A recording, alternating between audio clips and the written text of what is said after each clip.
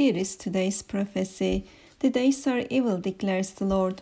Be vigilant, keep the sober mind, be faithful all the days of your life.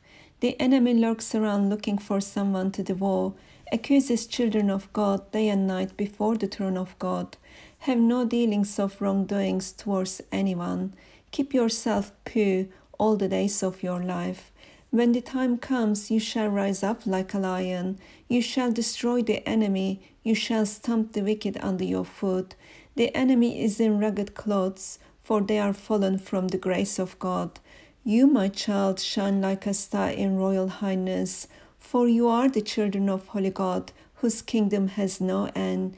You, my child, your life is in the Lord forevermore.